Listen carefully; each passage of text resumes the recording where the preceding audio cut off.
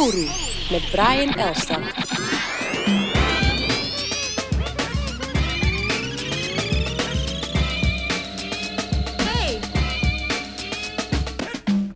Oru Met Brian Elstak en Dionne Verwij. Yes. Ik moet hem eigenlijk veranderen. Even aan Hazy vragen. Nee. Ik vind hem wel oké zo. Ja? Ja, absoluut. Nou, oké. Onze gast vandaag is Joris Titawano, a.k.a. Sir OJ. Ja, Hoe is het, goed. master? Hoe is Ja. het met Lil Nori? Lil Nori gaat ook goed. Lil Nori heeft 1 tand. Ja? Ja. Gangster. En dat is wel leuk hoor. Meteen goud. Nee, geen goud, nee. Dat moet ze nog verdienen. Voor de luisteraar die denkt, Vakka, waar hebben ze het over? Nori is het dochtertje van Sir OJ, wat hij samen met zijn kunstenaar-vriendin Leontien Prenger heeft gebouwd. Ja. Dat klopt. Hoe gaat het met de missus, sowieso? Gaat ook goed hoor. Master. Ja, wel gewoon moeder ineens. Dat is wel mooi om te zien. Maar gaan we niet nog mooie art pieces van haar zien? Want ik ben fan. Ja, nee, ik verwacht het wel. Maar ja, dat ligt even op zijn gat nu. Maar dat komt wel weer. Oké. Ja, zeker. Back to you. Yes. 1 kind. Ik heb nu 1 kind. Dus jij bent ook net vader. Ja. Hoe bevalt dat? Dat bevalt heel goed. Dat was... Dat was de mic van Sorry, Brian. dat was de mic. Ik weet niet of de mensen dat horen, maar Nee. ik moest hem even verstellen. Maar laten we het even duidelijk hebben. Ja. Dus vader. Ja, het is wel even was even wennen natuurlijk. Niet het idee hoor, maar gewoon de eerste maanden zijn gewoon een achtbaan. En, Hoe anders is je leven nu? nou, mijn leven is een stuk drukker. In de zin van, je moet gewoon veel doen met het kind. En je leert heel veel. En alles is nieuw. Maar ook wel weer, het geeft me ook rust of zo. Drukker maar rust. Ja, het is een beetje gek. Het is ook een moeilijk gevoel om uit te leggen, denk ik, aan over het algemeen. Sowieso aan mensen ook die nog geen kinderen hebben, is het sowieso wel... Ja, wat ik had toen ik baby's kreeg. En wat ik ook zag bij andere vaders in de creatieve sector, zeg maar. Is dat je juist wel een soort hele duidelijke focus krijgt. Dat je juist scherper bent. Ja. En dat je ook, je hebt precies zoveel tijd ervoor. Dus moet je wel presteren. En ja. Tenminste, Dus je speelt niet meer? nee, ik had het niet. Maar ik weet niet hoe jij dat had. Nee, is ook zo. Klopt. Je moet je tijd natuurlijk wat beter besteden. Dus de tijd die je hebt om in mijn geval muziek te maken, die is minder. Ik kon eerst altijd gaan en staan waar ik wilde. En nu, sowieso heb ik de halve week de kleine van 's ochtends tot 1:00 en van donderdag tot 4:00. Dus ja, daarna heb ik dan even tijd om naar de studio te gaan. En ik merk wel dat ik dan inderdaad veel gerichter ga werken. En minder een beetje aankloot of zo. Misschien is dat een goede tip dan voor een aantal kunstenaars. Om kinderen te maken. Ja. Als je een blok hebt of zo. Ja, als je een creatieve blok hebt. Ja. Hey, maar vroeger kon je natuurlijk gewoon thuis beats maken. Zeker. Je vertelde net al, dat doe je nu in de studio. Ja. Was dat echt necessary? Ja, want mijn studio moest plaatsmaken voor een babykamer. Aha. Dus volgens mij in november of zo ben ik... die kleine is geboren in februari. November ben ik mijn studio gaan verhuizen naar een andere studio van iemand anders. En sinds kort heb ik nu een eigen nieuwe ruimte die ik nu nog aan het verbouwen ben. Ja. Maar daar kan ik nu al terecht, dus daar werk ik nu. Nice. En voor de mensen die niet weten wat Sir OJ doet. Als iemand jou dat vraagt, dus wat doe jij in het dagelijks leven? Dan zeg jij... Dan ben ik muziekproducer en DJ. Ja, dat is het eigenlijk. In een notendop. Nou, wel helder, toch? Ja. Ja, we've come a long way. Want als ik terugdenk over... er zijn verschillende... Ik ken je al wat langer. Ja. Er zijn verschillende stappen geweest waarin je lekker bezig was. Mm. Eén daarvan was eigenlijk samen met 2 andere producervrienden. Hazy en FS Green. Toen was het nog heel mooi op State. Toen het nog bestond, een beatbakkertjes interview. Ja, klopt. Was dat een beetje het officiële begin als solo producer of ster, zeg maar? Of was het daarvoor al? Nou ja, het ding daarvan was... Ik denk dat voor in die tijd... beatmakers met name waren niet echt producers. We maakten gewoon beats. En die konden we toen... internet was er. Dus we konden het gewoon makkelijk delen.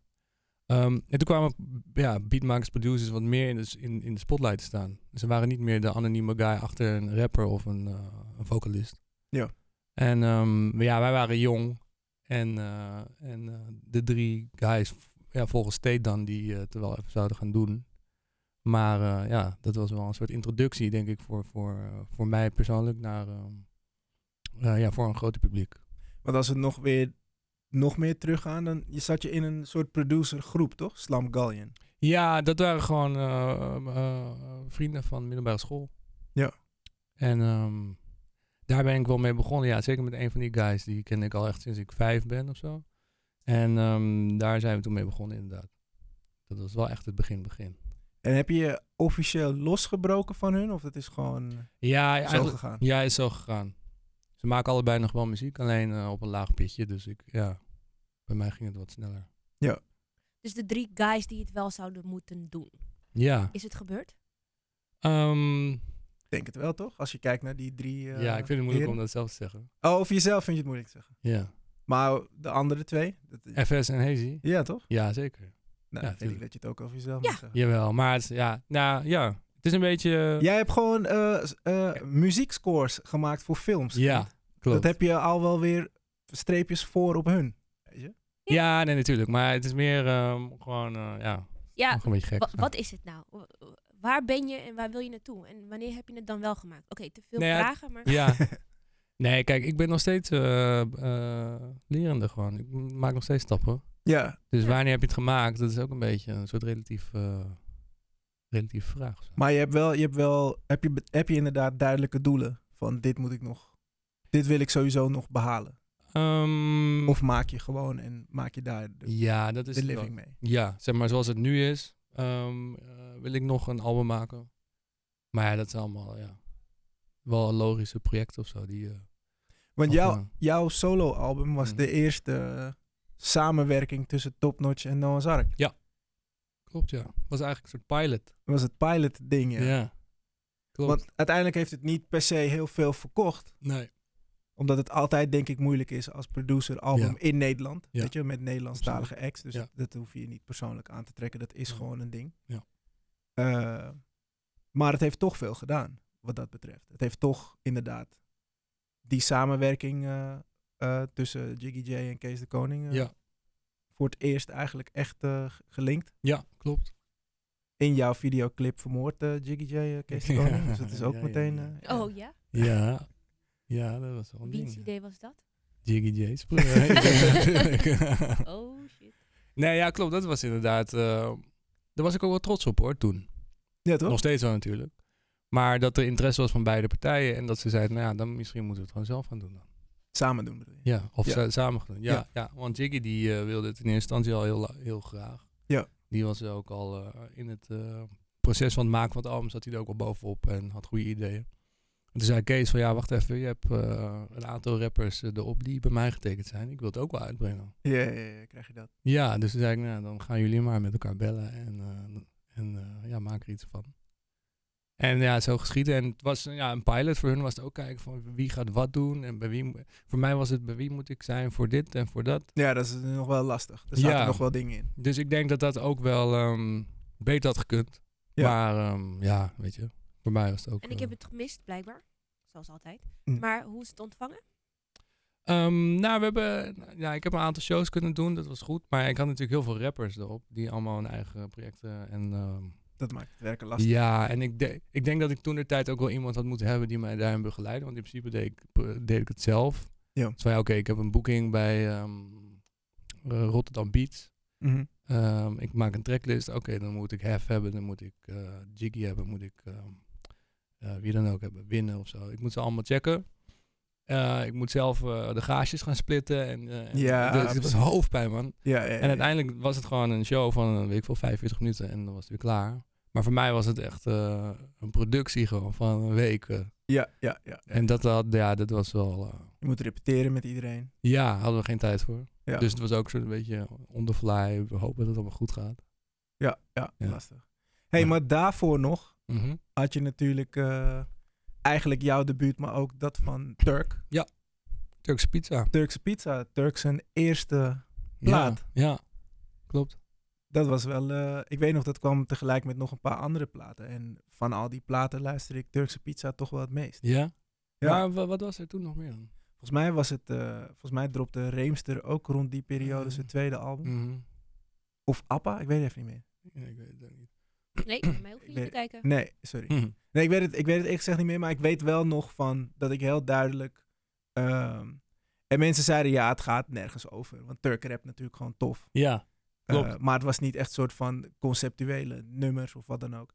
Maar om een of andere reden was het gewoon dope genoeg. Ja. Om het altijd non-stop te blijven checken. Weet je? Klopt. En er waren gewoon leuke jokes op natuurlijk met de jongens van de jeugd die er ook op stonden. Ja, klopt. En de beats. Ja. Vooral. Ja. Ja, ik denk dat het wel een fris ding was of zo. Ja. Zeg maar de hele package. Zeker. Want het had iets van... Het was nieuw ook echt. Ja, en het had ook wel, zeg maar... Als ik er nu naar terugkijk, denk ik, het had wel iets van een soort laagdrempelige ding. Het werd ook gewoon in een soort karton hoesje. Zeg maar. Het was simpel. Ja. Maar... was na Jiggy, was je weer een soort pionier. Want Jiggy had natuurlijk zijn eigen album uitgebracht. Ja. Op zijn eigen label. Ja. En daarna kwam dit. Ja, dit was de tweede, ja. Dus dat was ook vrij bijzonder. Zo van, los van dat ik zelf mijn eigen dingen uitbreng, heb ik dus ook nog mensen. Ja, klopt. Ja. Dus was je weer. Waren we er weer vroeg bij. Ja. je bent wel de go-to guy. Wat dat betreft. Je bent wel die guy. Ja, I guess. Hey, waar ben je het meest trots op? Welke samenwerking? Of misschien was het een optreden? Ja, dingen waar ik echt... Ik heb met Dio's tweede album heb ik geproduceerd. En daarmee hebben we op Lowlands opgetreden, 2 jaar geleden of zo. Ja, jij zat ook echt achter de keys, toch? Ja, ik mocht een aantal shows meedoen, zeg maar, als extra toetsenist. Ja. Dus ik heb echt de tofste gigs heb ik eruit gepikt eigenlijk. Dus dat was Lowlands. Bevrijdingsfestival hebben we die helikoptertour gedaan. Zo. Dat was heel tof. Op Vlieland hebben we gespeeld bij, hoe heet het festival nou? Oerol? Nee. Dat is ter Schelde. Ja. Ik weet niet naar mij kijken. Ik weet. Nee, niet naar jou kijken. Nee. Nee, het was gewoon een tof... sowieso, het album was dus heel leuk om te maken. En veel verantwoordelijkheid ook. Ja. Lijkt me, voor jou. Ja, het was ook weer een nieuw project, omdat dat was meer een soort live album. Ja. Dus ik had heel veel wel gemaakt thuis op de computer. En daarna hebben we het wel opgenomen met live muzici. Dat was ook wel echt super leerzaam. Ja. En dat toeren was ook te gek. Dus daar ben ik wel trots op. En Rabat, de filmscore eigenlijk, de eerste filmscore. Ik wilde net vragen, was Rabat daarna het grote project? Na Dio's Benjamin Braaf Festival? Ik weet even niet meer. Misschien liep dat wel door elkaar heen. Oké. Dat weet ik niet meer zo goed. Dat was dan een hele drukke periode voor jou. Ja. Nou ja, het maken van een album duurt best wel lang. Dus voordat die tracks... voordat het echt uitkomt. Juist, dan kan je alweer iets nieuws doen. Oké. Zo gaat het vaak. Maar dat was wel ongeveer in dezelfde periode, ja. Maar hoe is dat gegaan? Want Jim Taihutu, die ken je dus al, hoogstwaarschijnlijk. Ja. Maar die vraagt, heeft hij jou verteld waarom hij jou heeft gevraagd? Daarvoor? Want het was samen met zijn vader heb je het gemaakt, toch? Ja. Nee, volgens mij is het zo gegaan dat Kevin Boytel, Opslaan-Als, ja, die zat met zijn kantoor vlak bij mijn huis, oude huis. Oké. In Amsterdam-West. En die zei ze zijn nu naar Marokko voor een film. En misschien moet je een keer checken of jij iets kan doen voor muziek of zo. Dat leek me al heel tof. En een lange tijd later waren ze dus echt begonnen met de postproductie. Dus het spotten van de eerste beelden, et cetera. Ja. En toen volgens mij had Sef tegen Jim gezegd, want die was een beetje aan het zoeken van wie kunnen we in mijn netwerk van hiphop mensen vooral. Want ze hadden natuurlijk veel hiphop clips gemaakt als Habbekrats. Ja. Wie kan ik checken voor een score? En toen zei Sef, misschien moet je Joris checken, die is wel wat veelzijdiger. Die is muzikaal wel onderlegd, dus misschien wil hij het doen. Ja. Dus het was eigenlijk zo van, ik had mezelf aangeboden en hij hoorde van Youssef dat hij mij toen was checken. Het 2 pijlen die naar jou wezen. Ja, dus toen ben ik een keer langs gegaan. Toen had ik nog niks eigenlijk om te laten zien. Alleen een paar foto's van Dennis Duinhouwer. Mm-hmm. En het script. En toen ben ik een beetje aan de slag gegaan. En vervolgens heb ik erbij gezeten toen ze de beelden gingen checken. Dus toen kreeg ik een beetje een indruk. Want ik was niet bij die trip natuurlijk. Ja. Dus ik had eigenlijk nog niet echt een goed beeld van hoe het eruit ging zien. En toen zijn we eigenlijk naar Venlo gegaan. Naar zijn vader, die daar een studio. En zijn we daar 3 dagen of zo, hebben we daar gewerkt aan de score. 3 dagen? Zoiets. Ja, niet alles gemaakt hoor toen. Okay. Maar wel de grootste thema's. En vervolgens is dat nog een keer in een studio hier of in Amsterdam hebben we dat weer afgemaakt. En dat klikte blijkbaar goed, want daarna ben je ook voor Wolf gevraagd, toch? Ja. Hetzelfde idee, weer met zijn vader ook? Ja, klopt. Ja, daar was mijn aandeel iets minder hoor. Was het meer Gino. Mm-hmm. Maar ja, volgens mij bij Wolf heeft hij het helezelfde team weer gevraagd. Ook qua camera en iedereen eigenlijk. Dat was ook een beetje omdat Rabat een favor was voor iedereen. Er was geen budget. Het was een mooi project en we wilden allemaal daar graag aan meewerken. Ja. En voor Wolf en nu was er iets van een budget. Dus ja, precies. Tof. Ja. Hey, maar dan terug naar jou, om Dion even te quoten. Je bent nu best wel... Ik heb wel af en toe gezien dat je ook dingen in Engeland doet en zo. Ja. Wat hebben we gemist? Ineens was dat. Maar wat is er zeg maar gebeurd tussen Wolf en Sir OJ nu? Ik ben gaan draaien eigenlijk. Ik denk dat dat voornamelijk de hoofdzaak is. Okay. Dus ik ben wel meer gaan DJ'en en het kwam in eerste instantie dat ik gevraagd werd om te draaien als producer zijnde. En vervolgens werden dat wat meer boekingen. Toen kwam ik bij Mo Manager, nou die is een boeker. En een soort 1+1. Precies. En toen werd ik was ook al iets beter en hij wilde me graag vertegenwoordigen. Dus toen ging het een stuk harder natuurlijk.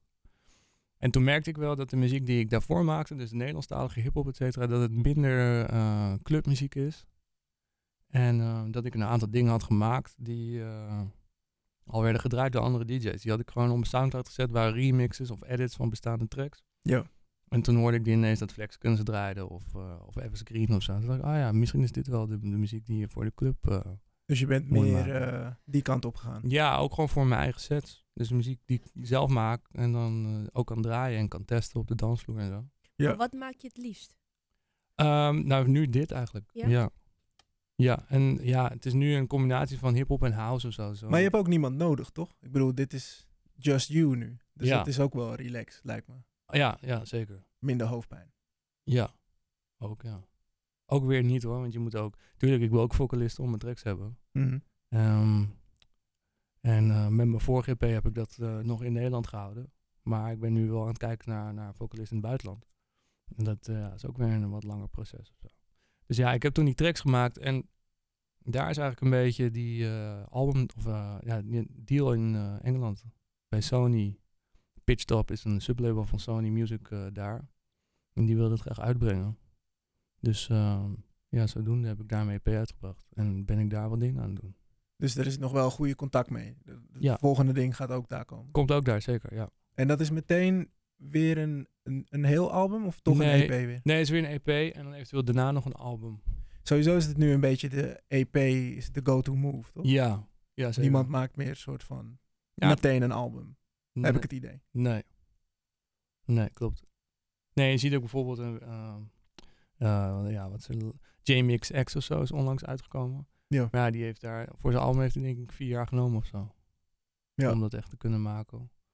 Daarvoor waren het allemaal EP's. Of ik wil 2 nummers of zo. Single plus een bonus track. Maxi-singles. Ja. Maar dat is ook wel de tijd of zo, denk ik. Ik check ook niet heel veel albums meer van A tot Z.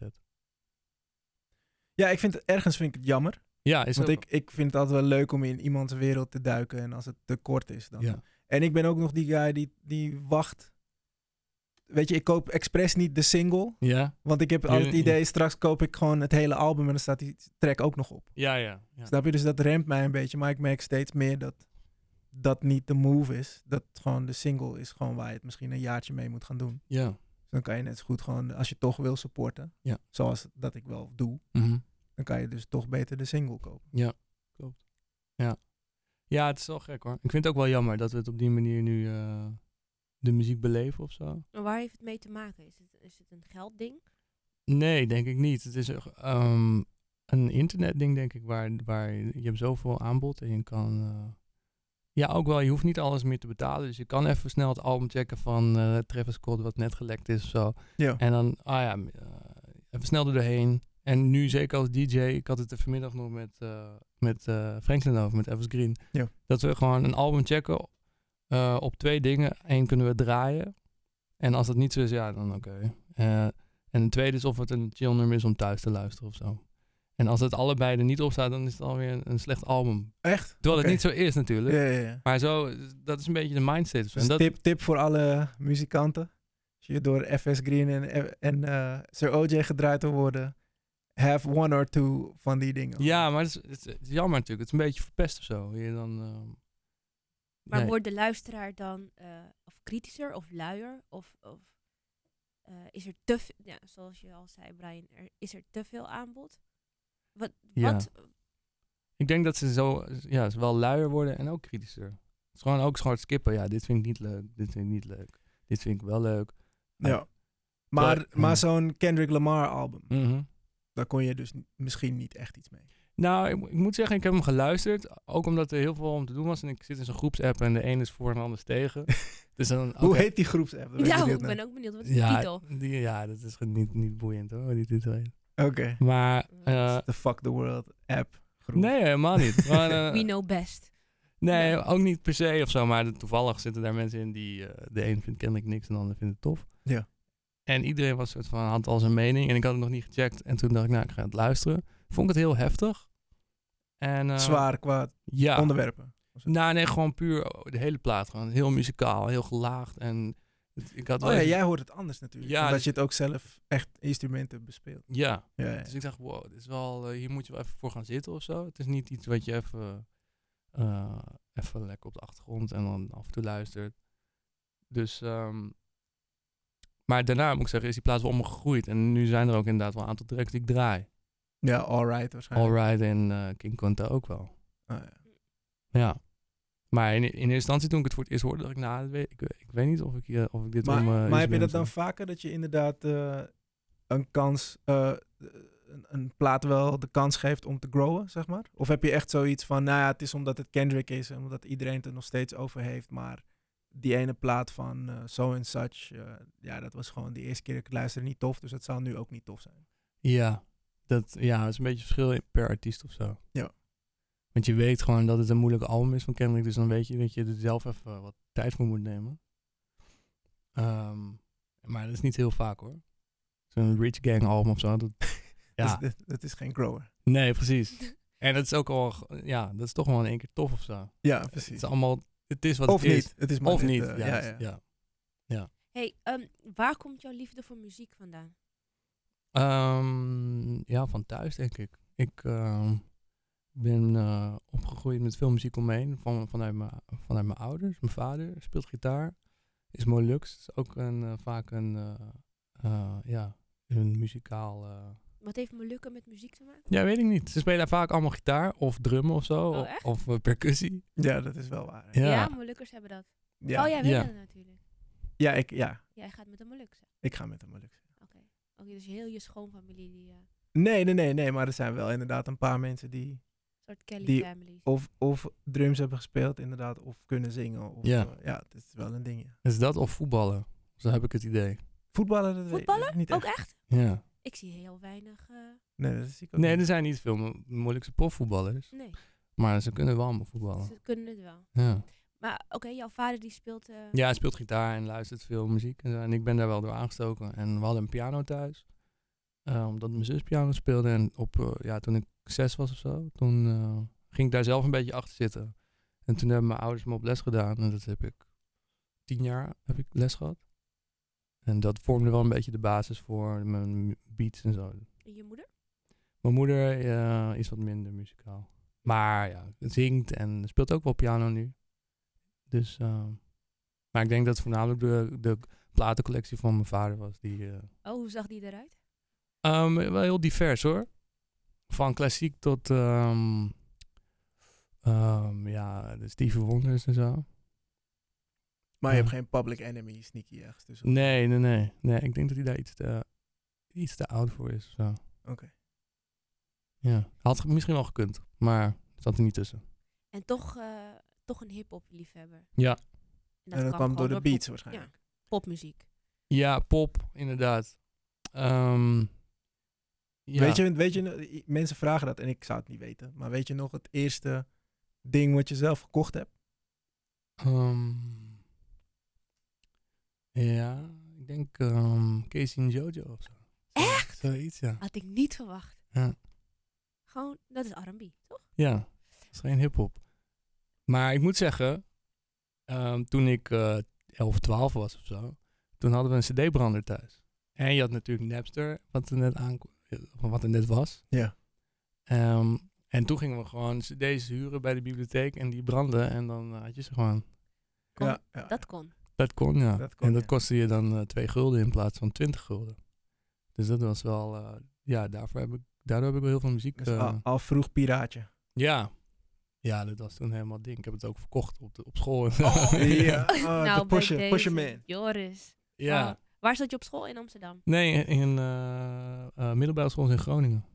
Oh, ben je daar ook opgegroeid? Nee, ik ben in Assen opgegroeid. Assen? Ja. Dat ligt dicht bij Groningen? Ja. Right. Oké. Hoe ben je eigenlijk in Amsterdam gekomen? Door studie. Ik ging naar de HKU.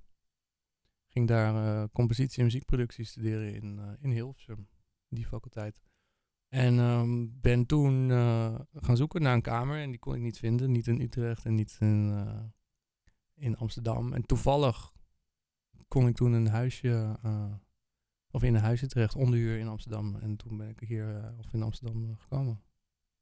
Ja. En dat is ook de periode dat je Turk hebt leren kennen? Ja, dat was een jaar later ongeveer. Want ik ging in huis wonen met Mike Tibbert van VSOP. En die kende ik al via internet eigenlijk, toen ik met hem wat tracks ging maken. Ja. En hij wilde een keer wat anders. Hij is natuurlijk echt een Rotterdammer. En wilde wat anders. En toen gingen we naar Amsterdam, in dat huis wonen. Toen zouden we eigenlijk heel veel muziek gaan maken, maar dat is er niet echt van gekomen. Ja, helaas man. Ja. Het is nog steeds een gemis, vind ik. Ja. Maar? Dat was gewoon heel tof, die combo. Maar kan dat niet meer? Nee, ik denk het niet. Nee, hij rapt niet meer. Tenminste, voor zover ik weet. Is ook nu een family man en is weer terug in Rotterdam. Dus dat is... Jij bent ook... je werkt dus eigenlijk niet meer met Nederlandstalige mensen, behalve dus... Sef, ja. Want je hebt nu samen met FS Green zijn plaat geproduceerd. Ja. En het is just you two, nog steeds? Of waren er nog andere mensen bij? Even kijken. Nee, het is wel ons twee en Thijs van Baskerville is de engineer die het heeft afgemixt, maar hij is ook producer en hij heeft nog wel echt een toffe toevoeging gegeven aan een aantal nummers. Dus hij is wel executive producer eigenlijk. En die plaat heet nog steeds In Kleur? Yes. De titeltrack, vrij tof. Die video ook. Ja. Ook een mooie hoofdrol voor jou en FS. Ja. Oh, jullie spelen erin. Ja. Ze zijn erin. Ja. En Sef heeft die zelf geregisseerd, toch? Ja, volgens mij wel. Maar wat zegt hij dan tegen je? Kijk, nu verschrikt in de camera? Of hoe ging dat? Je moet het zien. Je ziet een soort... Nee, het is geen grap. Het is niet fok op bedoeld. Het is echt een... Als je de clip ziet, dan snap je Dan het. zie je de regieaanwijzingen, Brian. Ja, soort van, toch? Ja. Nee, hij zei toen van we willen een soort inzoom shot maken. Ja. Wat je wel eens in weet ik wel, Bollywood films ziet of zo. Dat iemand opkijkt en dan gaat die camera, die zoomt helemaal zo in. Dus we stonden in het Troopmuseum in die filmzaal, denk ik. Ja. En zij stonden op het balkon met die camera en wij stonden op het podium. Moesten we op een soort keyboard spelen. En op het moment dat hij dan aftelde, moest ik omhoog kijken. En dan gingen ze het inzoomen. Maar ja, ik keek dus een beetje verschrikt of zo. Nee, maar FS ook. Jullie doen het gewoon heel tof. Het is juist heel grappig. Ja, en dat was niet per se de aanwijzing. Maar zo kwam het over. Okay, maar... Misschien ook doordat er een soort spot op je stond. Ja. En daar moest je dan gelijk vol inkijken. Het was je acteer... Een soort deer in headlights. Ja. Ga je het snel weer doen? Nou, het was niet met... Het was niet echt per se. Nee. Ik ga het gewoon... Gaat je mailen. Het was ook niet mijn videoclipdebuut. Want ik ben ook een keer opgehangen in een clip van Zwart Licht. Klopt, ja. Ja. Klopt. Dus dat heeft Salah Eddin... klopt. Dus alle regie dat jij hebt meegemaakt, zijn allemaal door rappers?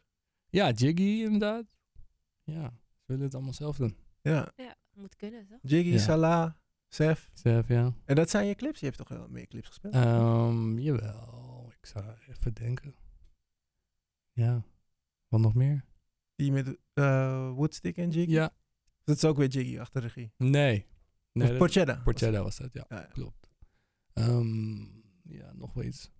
Wat zijn jouw stoutste dromen dan, wat betreft muziek nog? Wat zou je nog heel graag willen doen? Ik zou als Sir O.J. nog wel mijn album willen maken.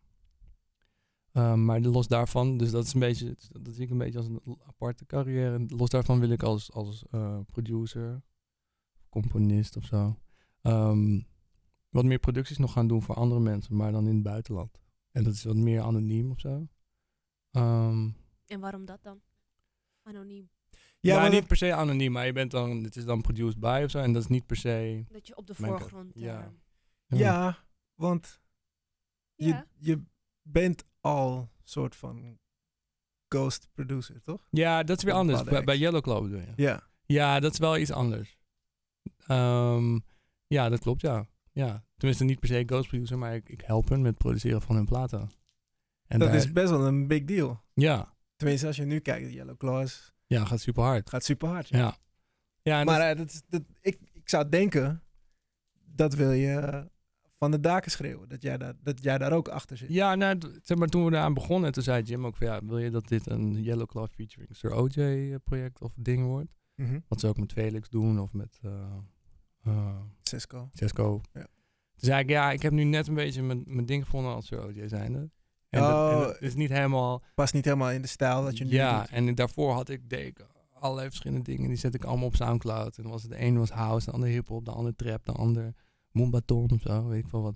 Maar mensen snapten dat niet? Nee, ik had het idee dat het een beetje, dat het niet helemaal werkte. Dus toen had ik ook met Mo zo van, wat zullen we doen? En toen had ik net een beetje die Directions platen. En dat was echt precies een soort in het straatje van wat ik wilde maken. Ja. En toen kwam Yellow Claw voorbij. Toen dacht ik, misschien niet zo slim om dan daar mijn naam zo overduidelijk aan te verbinden. Op de titel of op de... Maar het is dus niet soort van, je vindt die tracks eigenlijk niet tof? Nee, ik doe het niet heel stiekem of zo. Nee hoor. Oké. Nee. Zoals ik gewoon de liner notes en de credits check, dan sta ik erbij. Joris. Ja, niet op de voorgrond. Nee. En dat zou ik wel meer willen doen. Ja, dus dat zijn een van de stoute dromen, zeg maar. Dus, en je album, en een paar goede producties. Ja. Maar heb je dan ook echt namen van, oké, met die wil ik heel graag werken? Al lijkt het heel ver. Ik wil met Kanye West werken of zo. Ja? Ja, of Adele of zo. Ja. Lijkt me heel tof. Al is het maar, weet ik veel, heb ik aandeel van 5% of zo in een nummer van hun. Is nog steeds 5%. Al staat je naam heel klein. Ja, ergens, allemaal staat mijn naam er niet bij. Nee, maar als ik gewoon... maar... Ja, dat is een beetje wel een... maar is dat ook, niet dat het om geld draait, maar is dat ook waar de money zit? Gewoon je co-productie op Yellow Claw, op Kanye West, op, weet je? Ja. Ja, tuurlijk. Dus Yellow Claw verkoopt gewoon veel. Ja. Relatief veel, denk ik. En dat nummer Till It Hurts, een single destijds, ja. die gaat best wel lekker nog steeds. Ja. Dus dat voor mij is het wel interessant. Ik weet niet hoeveel het gaat opleveren, maar dat merken we volgend jaar of zo. Wanneer de Buma afschrift. Ja, precies. In de royalties, et cetera. Maar en bij Kanye is dat nog groter. Maar dat is niet dat het nu gaande is, maar dat zou wel vet zijn. Ja. Speak it into existence. Ja, vind ik ook. Ja. Ik bedoel, reik je er ook naar? Of heb je zoiets van, het komt wel of het komt niet? Ja, ben je actief bezig met cd'tjes bij... Bel je hem, app je hem, wat doe je? Bij dinges krijgen, hoe heet die guy? Mike Dean of zo? Nee. Dat niet. Dat laat je Mo doen. Ja, precies. Nee, maar ik ben wel aan het kijken wat de juiste stappen zijn of zo. Ja. Maar een cd-drop ergens is inderdaad een soort lucky shot of zo, wat je moet... Nou ja, als ik kijk naar hoe Kanye moved, dan denk ik wel dat hij duidelijk alles ziet en hoort. Juist. Weet je wel? Maar dan moet het wel uitkomen. Ja. Dus de stap 1 voor jou zou inderdaad zijn gewoon inderdaad music out there hebben. Ja, en een goede publisher of zo. Ja, dat heb je nog niet. We zijn nu dicht bij een deal. Oké. Waar of dat wil je niet zeggen? Talpa. Oké. Ja. Iedereen gaat naar Talpa. Is Talpa zo flex dan? Hangt er een beetje vanaf wat je verwacht. En wat je wil. Ja. En ik heb best wel veel gesprekken gehad hoor, met verschillende publishers. En Talpa is een Nederlandse partij, maar ik heb ook met Universal Engeland gezeten. Die wel echt, ik zei, ze vroegen me met wie wil je werken? En ik kwam echt met J. Paul en zo. Zeg maar, een soort namen die, ja, zij wisten alles, iedereen. Ze hadden lijntjes met alles, iedereen. Ja. Maar ja, toch dacht ik van ja, ik ben daar echt een van de 100 artiesten. Ja, maar dan, then again, weet je wel. Als jij zorgt dat je opvalt, omdat je gewoon toffe EP's en dingen dropt. Ja, klopt. Dan gaan ze wel ineens opletten. Yo, hij zit bij ons. Ik bedoel, zo is het bijvoorbeeld ook met, niet qua publishing, maar wel met Frank Ocean gegaan. Mm-hmm. Die zat al lang bij Def Jam. Ja. Toen is hij toch maar zelf dingen gaan doen. Ja. En toen werden ze ineens wakker van, kut, deze kill zit gewoon bij ons. Kan toch wel wat. Ja, nee, is ook. Ja, er zijn genoeg schrijvers hoor, die gruwelijk zijn, maar nog even wachten om zelf naar voren te stappen. Maar bij mij, ja, ik vond Talpa fijn omdat ze in Nederland zitten en bewegen in een scene waar ik... je kan ze gewoon recht in de ogen aankijken ook, in plaats van mailen. Ja, dat is belangrijk wel. Ben je goed in zaken doen? Ja, niet per se heel goed, denk ik. Ik ben meer wel echt een creatieve guy en niet echt een zakelijke gast. Nee. Je laat liever een manager alles regelen? Ja, wat dat betreft wel. Ook omdat hij gewoon daar echt wel goed in is. En alles vraagt. En, maar ben jij ook naar Mo ook toe van, yo, luister, ik wil dit, dat en dat. Voor 2017. Ja, zoiets. En fix het. Of ben je zoiets van, ja, wat Mo adviseert, daar ga ik gewoon. Nee, nou ja, het is wel dat ik duidelijk weet wat ik wil. En dan eens per jaar gaan we eens even kijken van wat zijn de doelen. Ja. En dan, het kunnen hele kleine dingen zijn, maar het kunnen ook gewoon de grote lijnen zijn. En hij gaat het dan, hij gaat aan de slag dan. Ik moet wel zeggen dat hij ook gewoon veel goede input heeft. Hoor. Maar ik ben een van zijn artiesten die muziek uitbrengt. En dat zijn er bij hem niet zoveel. En voor hem is het ook nog nieuw. En ik denk sorry. Ik denk dat het juist heel goed is. Omdat hij nu dus leert, maar daardoor juist heel veel vragen stelt. En niet alles voor lief neemt en niet denkt, dit is het contract. Ja, prima. En hij heeft ook aspiraties, vertelde hij hier. Hij wil ook echt label dingen meer doen. Juist, ja. Dus dan is... dus jij bent wel echt de voorloper weer. Voor iemand... Ja. Omdat je bent wel een beetje de pionier de hele tijd. Weet je dat? Je bent wel een beetje een pionier voor de mensen die met je werken in ieder geval. Ja, maar ik realiseer het me nu pas eigenlijk. Daar zijn wij Daar zijn wij weer voor. Daar zijn wij voor. Je bent een super bescheiden, mag ik dat zo zeggen? Ja, mag zo. Guy. Ja. En ik wist niet zoveel over je, maar als ik dat nu zo hoor, dan denk ik wel, wow. Nu al en super nuchter dat je bent. Ja, je blijft. Ik ben een Drent. Ja. Is dat echt typisch Drents? Ja, nou dat zeggen ze in Drenthe en dat zeggen ze in Zeeland over Zeeuwen en in Friesland over Friesland. Maar ik weet het, we zijn wel gewoon... of is dat een Joris-ding? Nee, het is wel ook wel een beetje hoe ik ben opgevoed misschien. Weet ik eigenlijk niet. Maar zo ben ik helemaal. Je bent een beetje... Nee, maar ik kan me voorstellen, dat is dus juist fijn om mee te werken. Dus ik denk dat daarom je een soort droom artiest bent voor mensen. Zo van, met Joris wil ik het wel proberen, want hij, by lack of a better word, hij zeurt niet of zo. Ja. Snap je? Hij snapt wat we proberen. Hij is in for it. Ja. Dus laat het gewoon proberen. Ja, dat denk ik ook. Ja. Want letterlijk elk project van jou is nu nieuw geweest. Weet je, ik bedoel, Turk was nieuw. Ja. Je debuutalbum was nieuw. Die move met Dio, zijn tweede album. Ja. Er was ook heel veel spanning en sensatie natuurlijk. Want het eerste album met Twan en zo was heel goed. Dus wat gaat nu? Ja, ik moet dan met iets nieuws komen. Ik check OJ. Ja. Sef komt met iets nieuws. Hij checkt OJ. Weet je? Ja. Dus toch, zodra je echt wil freaken of zo, dan komen ze bij jou. Vind je dat prettig of heb je zoiets van, ik wil niet de hele tijd...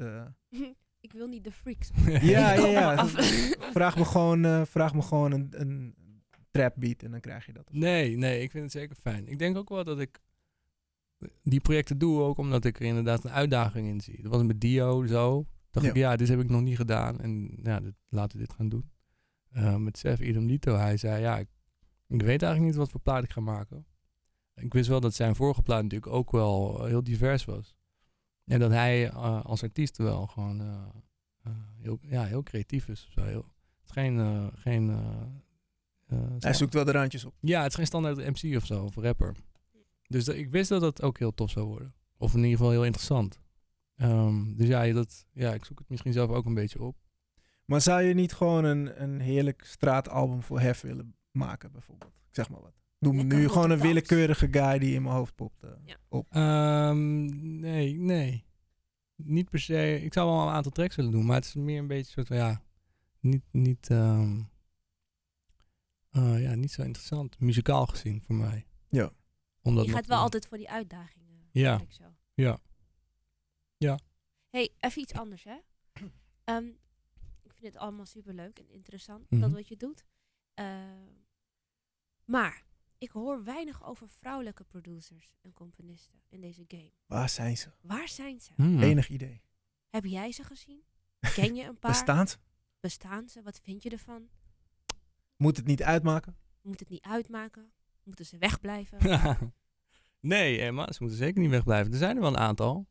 Noem namen, G. Noem namen, G. Lady B is een goede producer. Mhm. Oh, oké. Ja. Ik dacht dat ze alleen MC was. Nee. Nice. Producer DJ. Ja, ze, ze maakt tof shit. Lady B. Juist. En als ik terugdenk aan hip-hop vroeger, had je Nina. Ja. Ik weet niet Dat meer. is een MC, toch? Jij hebt Nina en je schreef haar naam als Nena, maar je zei ook Nina. Ja. Inderdaad. Oh, oké. Dat was ook een producer? Ja. Ze zingt ook. Ja, ook nog. Dus misschien, je hebt er wel een paar keer gezien, denk ik. Vast. Ja, maar ja, het zijn er weinig. Dat was het, hè? Ja. Nou, dat alweer op. Wel veel DJ's zijn er. Vrouwelijke DJ's. Ja. Maar echt vrouwen die ook produceren en eigenlijk hetzelfde doen als dat wat jij doet. Componeren. Mhm.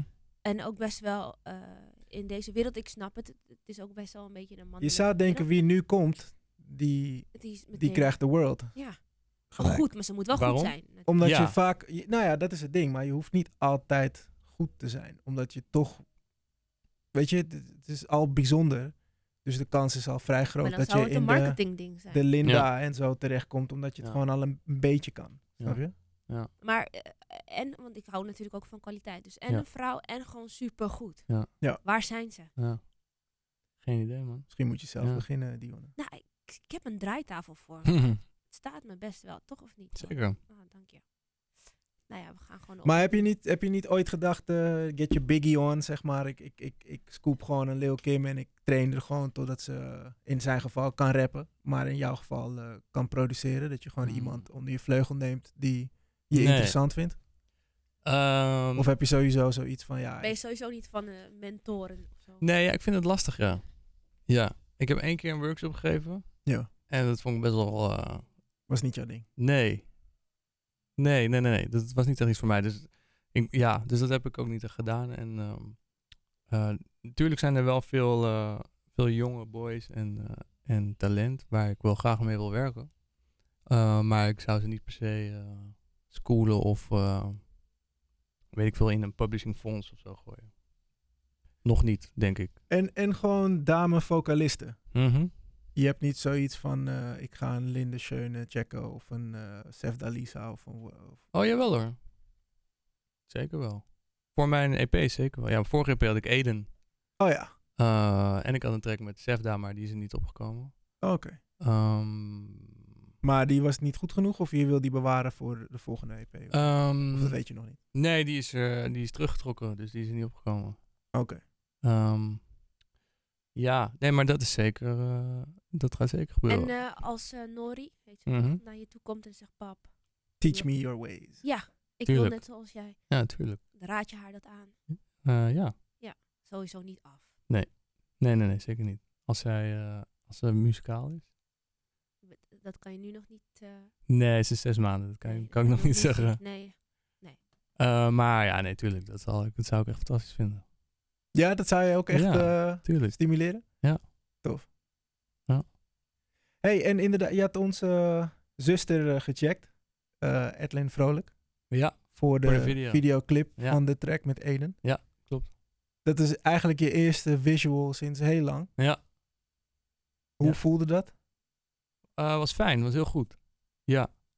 Ja. Smaakt naar meer? Wil je weer meer veel clips hebben out there? En... Ja, het is wel belangrijk natuurlijk. Slowly was een single. En we wilden graag een video. En zeg maar, een deal hebben in Engeland is ook wel getouwtrekken als het gaat om artwork, als het gaat om video's. Ze hebben daar toch een andere smaak. Oké.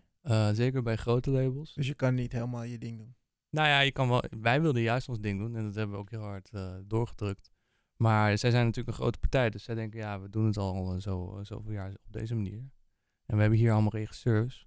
En we hebben, Mo en ik heb denk ik 20 scripts gekregen, maar dat is allemaal... Wel tof dat je dan uiteindelijk zegt, nee, wij checken gewoon Edlin Vrolijk en ja, haar team gewoon. Ja, nou dat was eigenlijk altijd wel een soort van de insteek hoor. We willen het gewoon zelf doen. Artwork van de EP is ook door Nicole Martens uit Rotterdam gemaakt, omdat we dat gewoon tof vonden om met haar samen te werken. Ja. Dus maar niet door Leontien Prengen, de missus. Nee. Dat heb je al een keer gedaan met je debuut. Ja. Oké, dus als je jouw dame bent, dat betekent niet dat je standaard alle artwork kan doen. Nee, en samenwerken met je vriendin is ook wel... Is een andere koek. Ja. Is niet aan te raden, denk ik. Oké. Nee. Nou, jij werkt wel met je vriendin. Vrouw. Excuses. Ja, maar ik weet wel, ik snap wel wat Joris bedoelt. Ja? Je gaat wel een soort van... het is wel voor de fatu of zo. Zo van, ja, misschien moet je gewoon even weglopen. En dan kan ik dit gewoon doen. Weet je? Ja. Dus ik snap wel wat je bedoelt. Ja. Maar heb je dan nu al voor je volgende plaat... Want ik heb je toevallig... Of ik heb je dame en jou mogen helpen destijds voor je debuut. Ja, klopt. En wat ik tof vond is duidelijk dat jullie wisten allebei wat jullie wilden. Ja.